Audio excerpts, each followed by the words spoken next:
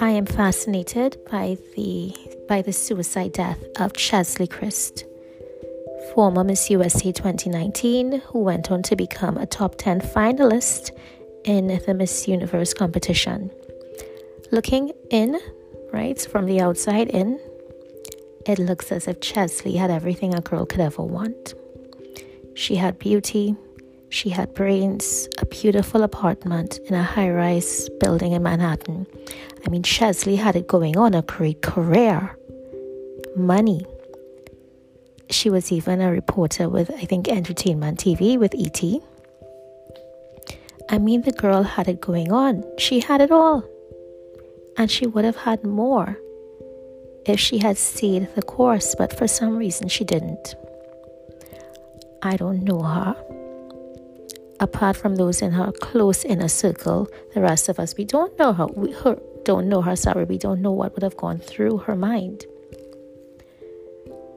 But her suicide is evidence that no matter how many material things we have, no matter how beautiful a person is on the outside, it's not enough. It somehow just isn't enough for some of us. And admittedly, I understand that feeling. In a previous podcast, I talked about my own depression, the fact that I myself attempted suicide. I had a lot of good things going on in my life. One is the fact that I was already lecturing at an American university at a very young age. I had 3 degrees to my name.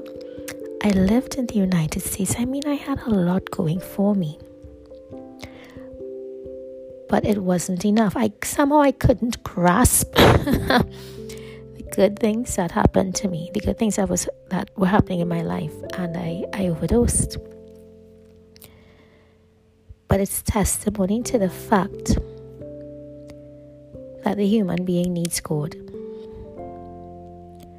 When we think of happiness, we think of having a lot of material things, having a lot of money even.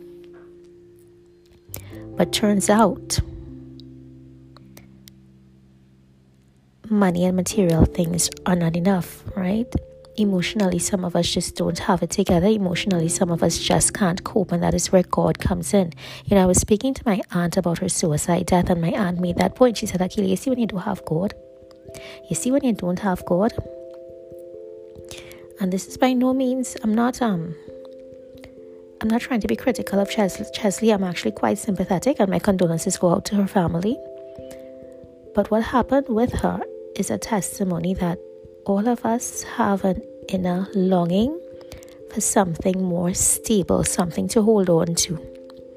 Who knows? Maybe some part of her life was under threat. I don't know. Maybe maybe there was a risk that she could lose her career. I don't know. I don't know anything about this woman. I just know that it's strange that someone with so much going for her would take her own life.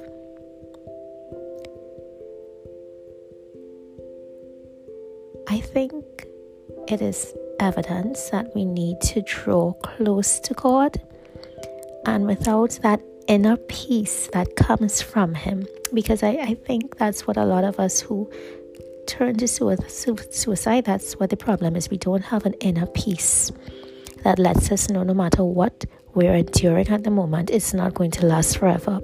We can't see our way out. I can assure you that is the feeling. I've been there, done that. And that inner peace can only come from God. It can only come from God because He's the only stable thing. So let me encourage you this morning to look to God in times of trouble, whether you're a Christian or not. He really is the only way, and He is the only solution. The best thing I realize is to walk by faith. Because if you walk by sight, the problem with the things we see is it's always changing. They're not stable. So we need to learn to walk by faith. I have always had a problem with walking by faith. I've had an issue with it. Just recently I said to the Lord, what is your issue with people walking by faith? What's the big deal? Right? I mean, but then again, that's just how He is. He's just big on faith. But the more I think about it, the more I realize how much faith is. Faith should be the preferred option to walking by sight because of the nature of life. I'm not saying it's easy, but because of how life is. Maybe we need to do what God says and walk by faith.